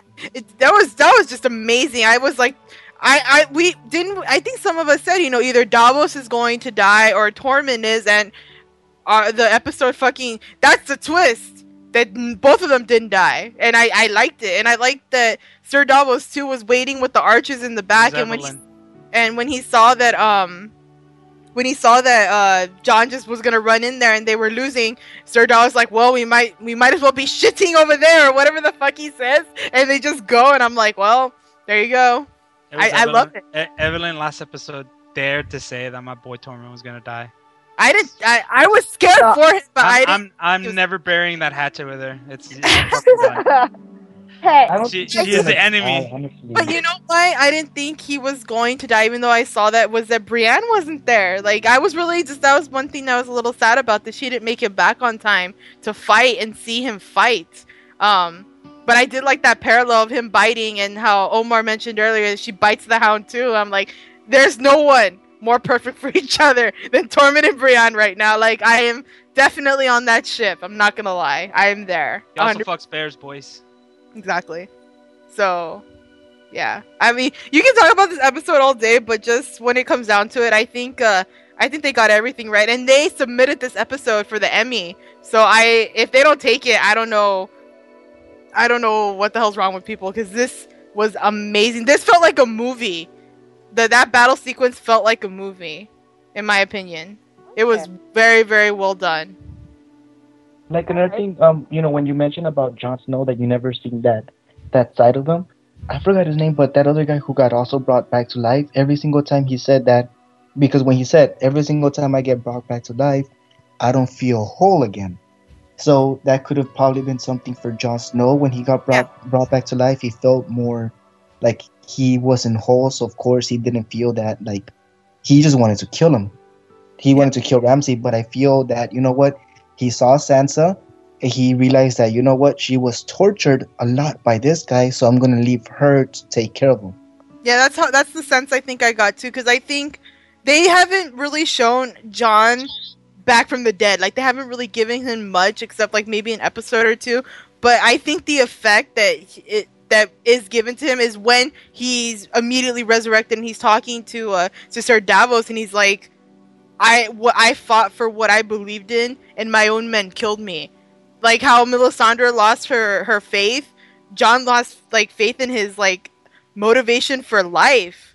He's always been loyal to the people he cares about. He does what's right. It's what's left of Ned in him, and he loses that when he's brought back. And that's why I said that. Did you guys notice there was no pep talk from him this episode? Like, we gotta do it for the North or for Winterfell, or nothing. And I think that contributes to him about it. He didn't want to go fight until Rickon, or until he got that letter, until he had a reason to, but it's not in him anymore. And I think that's the change of Jon Snow. Whereas I see it kind of differently. Like, I saw that, like, Jon Snow has always been controlled, honorable, kind of like a mirror to his father, his father figure to some people, but like Ned Stark. And with that last scene, like him just going brutally at Ramsay Bolton, that's not something old Jon would have done. It's just, he's changed. He's gotten jaded. It's the Targaryen in it. Oh my god, we were talking about this. We were talking about this, remember? Nobody's ever pushed him that far either, to be honest. Yeah, but we were talking about this a couple episodes ago when he got revived. That we were talking about how, like, this is going to change Jon. People betrayed him. We were talking about how you specifically said, I think it was you, Brittany, who said that he was probably going to be more dark after this. And I think we're seeing signs of that now. Well, didn't I say, like, also the first test was he going to execute the people who killed him? And when he did that, that's when I knew we don't have the same Jon Snow. Yeah. And it's subtle, but it's there, and we're seeing it right now. I saw it as soon as he cut the rope and he killed Ollie. I think if he would have killed everyone but saved Ollie, I would have been like, damn, we still have the same Jon Snow. He fucking killed him. Bitch ass Jon Snow. Yeah, fuck Ollie. And honestly, I don't mind that. I don't mind that we're getting a darker Jon Snow, but I do want him to have a little bit more reason to live. And I think his reason to live was to help Sansa to take back Winterfell, and I want to see what this does to him in the next episode. I want to see if does he want to go into retirement, or is he going to be like, you know what, we won this battle, but the war's not over, and the war's with the White Walkers. You can't retire in Game of Thrones. Retiring. He's going to retire, go to the south, enjoy the summer. Jon Snow is officially Batman now. Jon Snow's going to be John Summers. Yeah, he's officially Batman. I mean, Ramsay was a Joker. Rickon was, the Robin that get Jesse Todd. Yeah, I agree. I definitely agree with all that. Hell yeah. And honestly, I know we didn't really talk about Rickon and his death and what it meant. I do want to say, because we haven't been with him for like maybe 2 seasons or a season, it didn't feel like sad for him, but you felt sad for Jon. And I think because we like the Starks so much, and because they separated, I felt sad in how it happened, because Ramsay, that's the brilliance of Ramsay. He let them almost be reunited and then fucking kills them. Like, classic Game of Thrones, classic Ramsay, like, brilliant. And I'm really sad because Rickon was very cute when we had him, and he was with Bran. Like, I thought about that scene with Bran where he has to leave with Osha, And, you know, Rickon's like, but I'm your brother, you know, I'm supposed to take care of you. Like, that scene came back to me, and I was like, I feel really shitty. But not to sob, but I did feel really shitty. But they didn't give you time to mourn him at all. I feel two ways about it. One is that I remember, like, the time that Jon left Winterfell to go be part of the Night's Watch, the last thing that Rickon did with him was give him, like, his fletchling of arrows, which I'm just kind of like, fuck, you died that way? That sucks. But on the other hand... Oh, that's cool. I didn't think of that. Rickon has done jack shit. Like, he doesn't fucking have the green sight. He doesn't have awesome assassin skills like Arya. He didn't get whored out and become, like, a queen in King's Landing and stuff like he didn't do shit. All he's been doing is hanging out with the stupid shaggy dog. So, like, you know what? You're a useless character to me, and you didn't zigzag. So bye. Yeah, but I mean, I can't be that black and white with him. It's also in the books, because the books, we don't have very much of him. So the writers had to come up with something or nothing, and they chose to do nothing. And the reason why Rickon was not on our screen, the reason why Rickon wasn't on our screen is because they had nothing to give him. And it would have been the same thing with Sansa if Jon didn't agree to help her take back the North, because that's what Rickon is in hiding. He is in hiding from Ramsay. Sansa would have been in hiding from Ramsay. We would have gotten the same thing. So they sacrificed Rickon's character because the actor grew. Like, holy shit, I feel like Rickon could have been like a wild, like, Stark. Like, that's who he's always been, but we didn't get that. We didn't have time. They didn't want to put him in there, and he became a plot device. But that doesn't erase, like, season 1 him, season 2 him. It's just, it's been so long. We watch this week to week, so we don't remember. I feel like how Priscilla feels now about Rickon, where he's like, he was pointless throughout the entire seasons. But I felt that since season 1. Yeah, I totally agree, guys. I'm not trying to change your mind, but that's just like how I felt, because I didn't forget him or the season. Yeah.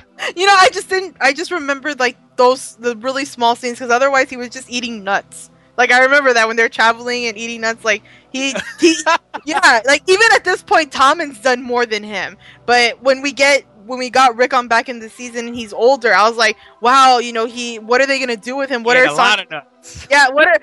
and Sansa gonna do together? Like, are they? And then he just dies. But it's a good device for Jon, I guess, and I do care more about the other Starks than Rickon. I mean, we can all admit that. But it was tragic to see somebody you love die in front of you when they were just within reach.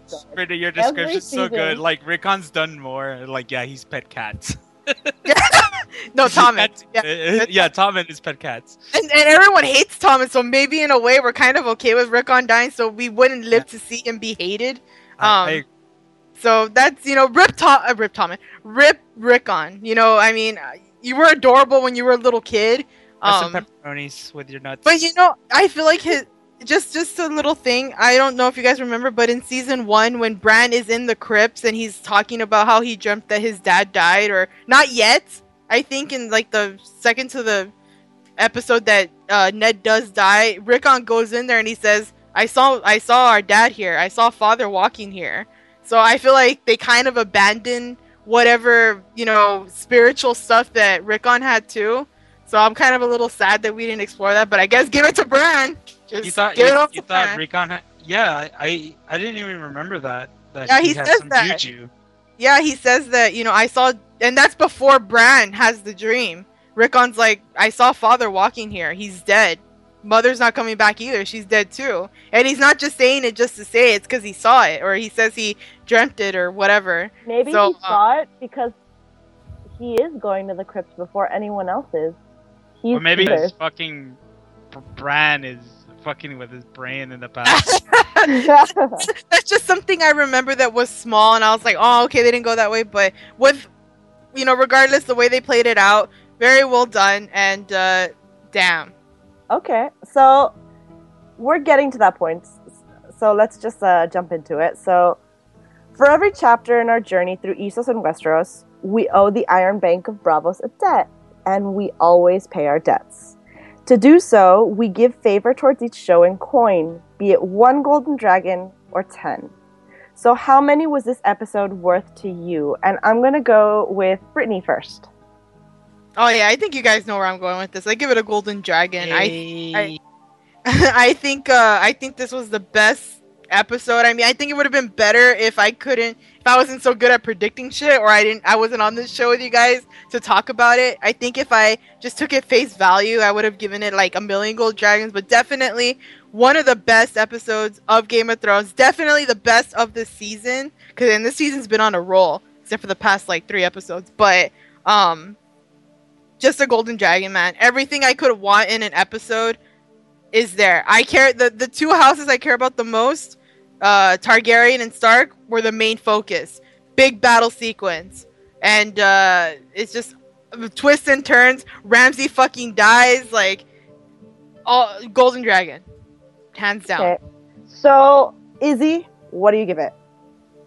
I mean, I like speaking to you guys about like my grievances with the last scene, you know, the whole arrow thing. I feel like I would give it like an 8 out of 10, mainly because I still feel like it was underserved. I feel like him picking up a bow and arrow was the wrong thing.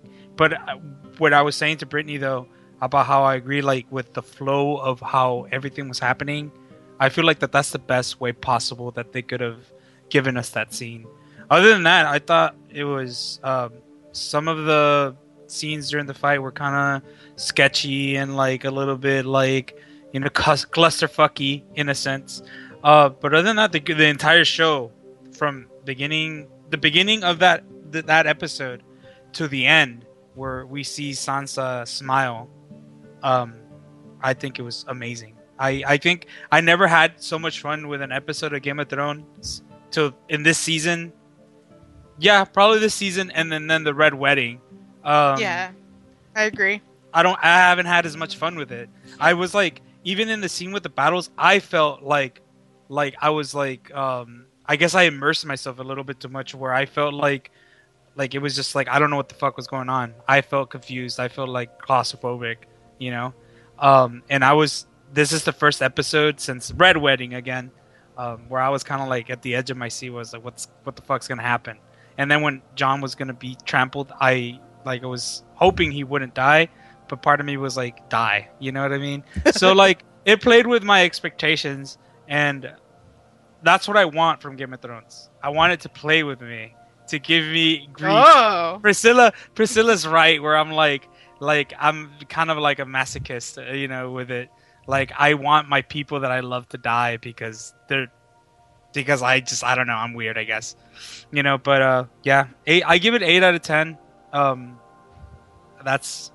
I think that's fair. I think that's the highest that I've ever given. Yeah, it's the highest you've given an episode. Yeah. So that's pretty important. Yeah. Omar, what do you give this episode?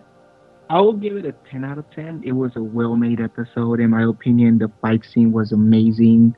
You know, what I would have loved to see a little bit more was, of course, Jon Snow and Ramsay fighting a little bit, because it was the Battle of the Bastards.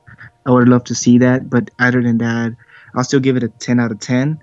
You got to see, pretty much like you guys were mentioning, you did get to see a whole new side of Jon and a little bit of Sansa when she was smiling at the end. Also, one thing that I did notice on this episode was, whenever Ramsay was using, of course, Bastard a lot, it didn't face Jon.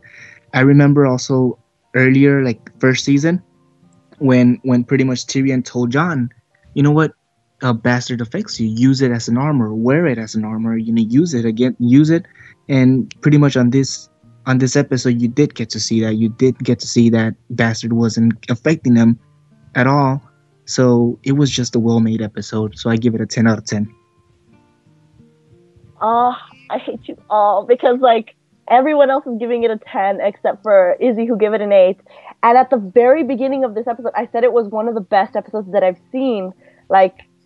But when comparing it to the Red Wedding, it's not as good, and I would give that one a 10 out of 10. So the Red Wedding was a 10 out of 10. This one, I think it's when Izzy said that the part in Marine was expected, that docked a point for me. So I'm giving it a 9 out of 10. It's not perfect, but it's a damn good episode. And I think it's the highest that I've rated an episode yet. So 9 out of 10. That's so weird that you guys compare it to the Red Wedding, because the Red Wedding to me is pure shock value. And also as well as the what our characters are paying for their mistakes. And here it was a drawn out battle of good versus evil. Like, I don't think you can compare that, in my opinion. Although I give both those episodes a golden dragon. The reason I do that is because, see, I had already read the books, you know, by that point. Priscilla still hadn't watched Game of Thrones by that point. And when I see that personified on TV, it was kind of like what I imagined it when I was picturing it when I was reading the book. So for me, it was like, I mean, it was like that hype moment of like, holy crap, you know, this feels like what it should look like. So everything after that, even the Blue Wedding, I was just like, you know. So that's why I gave it a 10 out of 10, like back when I saw that episode. And again, like I agree with Priscilla, like Marine was expected. That's why I docked a point. And the other reason I docked another point was because I don't like how the bow thing went across, you know, and the clusterfucky that was a battle. So that explains my 2 points that weren't there. I mean, well, I guess I totally get what you guys said. I just mean that episode, Brains of Castamere, is amazing, but it literally, the best part of the episode is like the last 10 minutes. I agree. So I can't say that 10 minutes over like what was all of Winterfell was probably like 40 minutes, maybe 30 minutes of like good stuff compared to 10 minutes doesn't win for me, even though it was good. But I still give both the episodes a golden dragon because they were good. They're both good. I just can't do that, you know. But I see what you're saying. I got you, you book reader. I got you. Okay, so now it comes to the part where in the episode leading us through the Seven Kingdoms, we know that you win the Game of Thrones or you die, and all of us have to choose our most valued player in this game. Okay, I'm gonna give our guest the right away first. Omar, who was your MVP? MVP, I gotta give it to Lyanna. I love that face she gave, you know, for a 10-year-old being in the middle of battle, being in the front lines.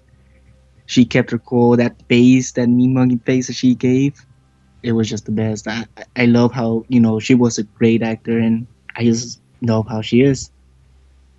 Of course, because you're House Mormont, it makes sense that you would choose Lyanna of House Mormont. So, Brittany, who's your MVP? I'm choosing Ramsay. What? Yeah, I got Ramsay, and this is why. It's because I feel like Ramsay. I didn't know if I was gonna hate anyone more than Joffrey Baratheon. Joffrey Baratheon was nothing compared to Ramsay. He's what he could have been, and that's why. Bitch. Yeah, Joffrey was the only reason that he was scary was because nobody could control him.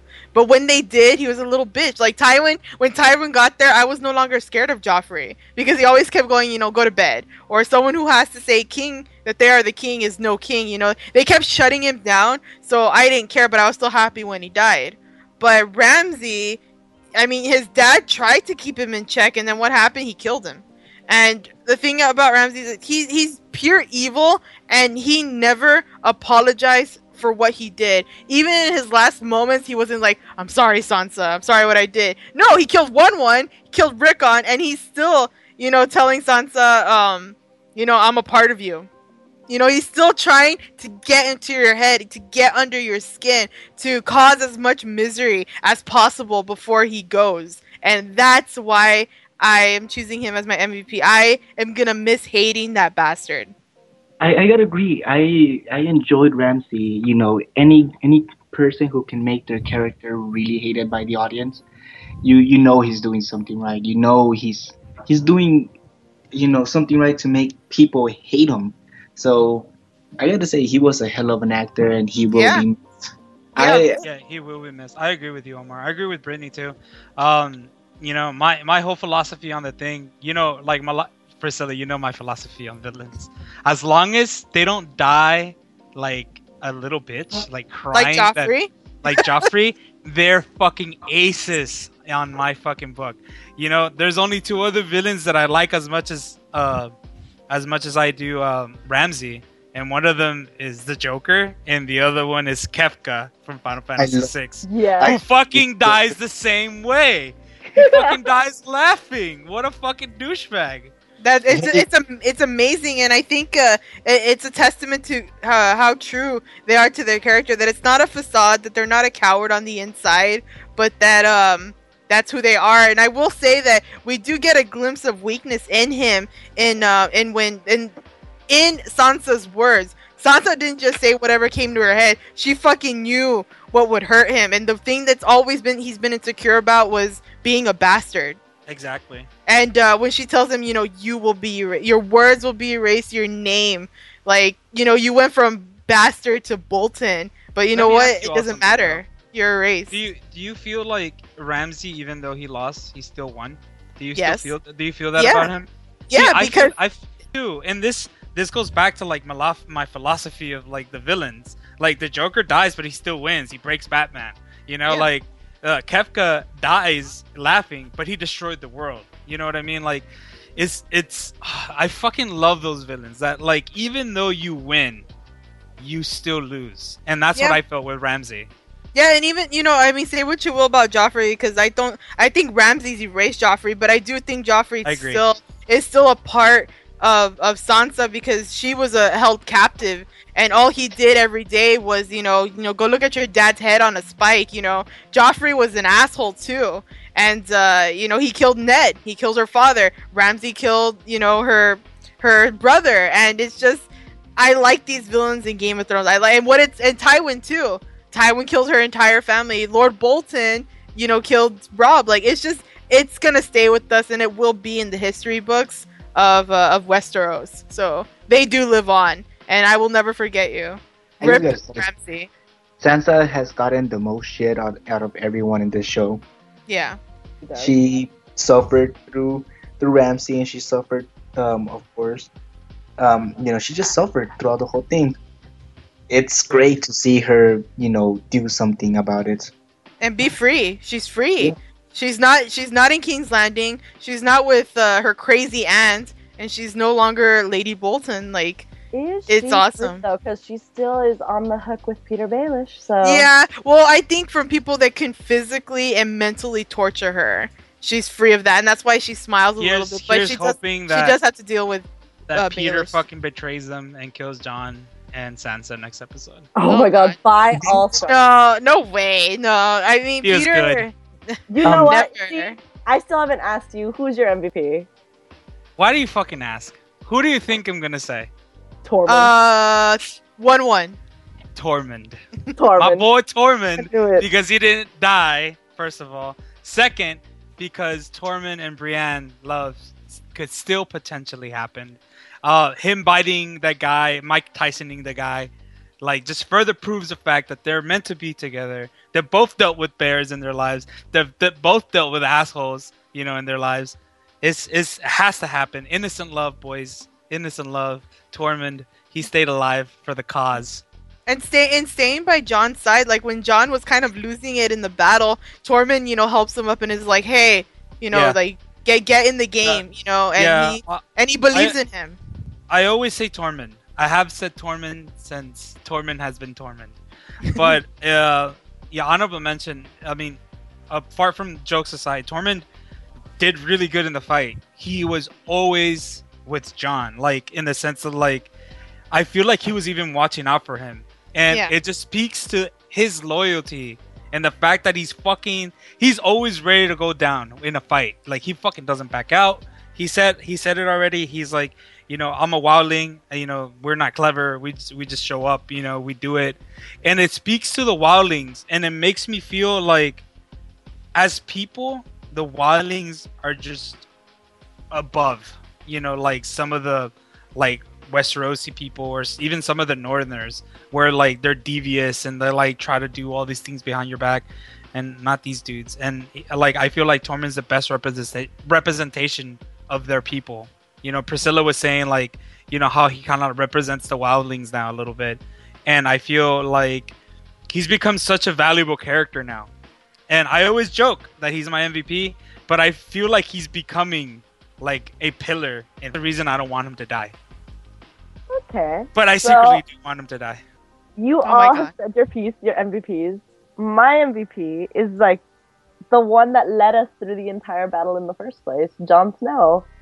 Just because I liked being in his point of view. I liked seeing battles like from the ground perspective, from someone who is just skipping away from arrows out of sheer goddamn luck, who is going through people like fighting him on horseback and just like brutally like killing people with like swords and kind of making you feel claustrophobic. Everything he went through, you felt as a viewer, like, and inevitably that's what makes a good show, if it can make you feel something. So, Jon Snow, I love you. You are my MVP. Please survive. I can't believe nobody chose Littlefinger. Wait, what? Brittany? She says she loves Jon Snow. What the hell is going on here? Who is this robot? I know, what? You just said earlier you like Jon. Hey, but then I said I said I hate Ramsay, but I chose Ramsay. I don't know what's going on. No.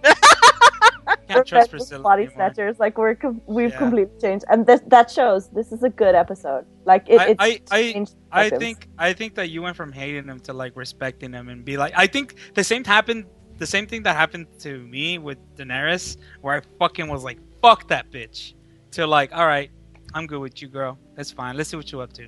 You know what I mean? Yeah. I think the same thing happened to you, and you're right. Like that speaks to the show. Like that's how good. That's how a show should be. It should be that good that like the writing changes your perspective on a character, and maybe you're not in their corner, but then all of a sudden you find yourself in their corner because I don't know. I mean, Daenerys started being smart, so I started liking her. So. I don't know. I think that was a really good choice for you, Priscilla. I'm really surprised that you said that you loved him now. I've grown and evolved as a viewer of this show. Yay! But I mean, if you love Jon Snow that much, then that means that you just have infinitely more love for my boy Tormund. I'm just saying. Yes, more love for Tormund. Plot armor for Tormund. Please don't die, Tormund. Please, Tormund. So, and now our watch is ended. Join us next time for a brand new installment of The Throne Room. Visit poppychularadio.com/archives to download this episode and many more.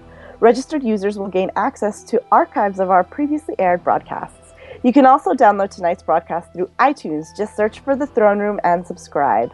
Please like Poppy Chula Radio on Facebook by going to facebook.com/poppychularadio and email us via contact@poppychularadio.com with any questions, suggestions, comments, or concerns. We'd love to hear from you. Are you interested in joining the Poppy Chula Radio team as an on-air personality or blog contributor? Email talent@poppychularadio.com. Co-hosts, what do we say to the god of death? Not Tormund, please. Apparently not Jon Snow either. God damn it. Smartasses. Thanks for tuning in. Join us every Thursday at 10 p.m. Eastern, 7 p.m. Pacific for a brand new installment of The Throne Room. For the night is dark and full of terrors. Good night.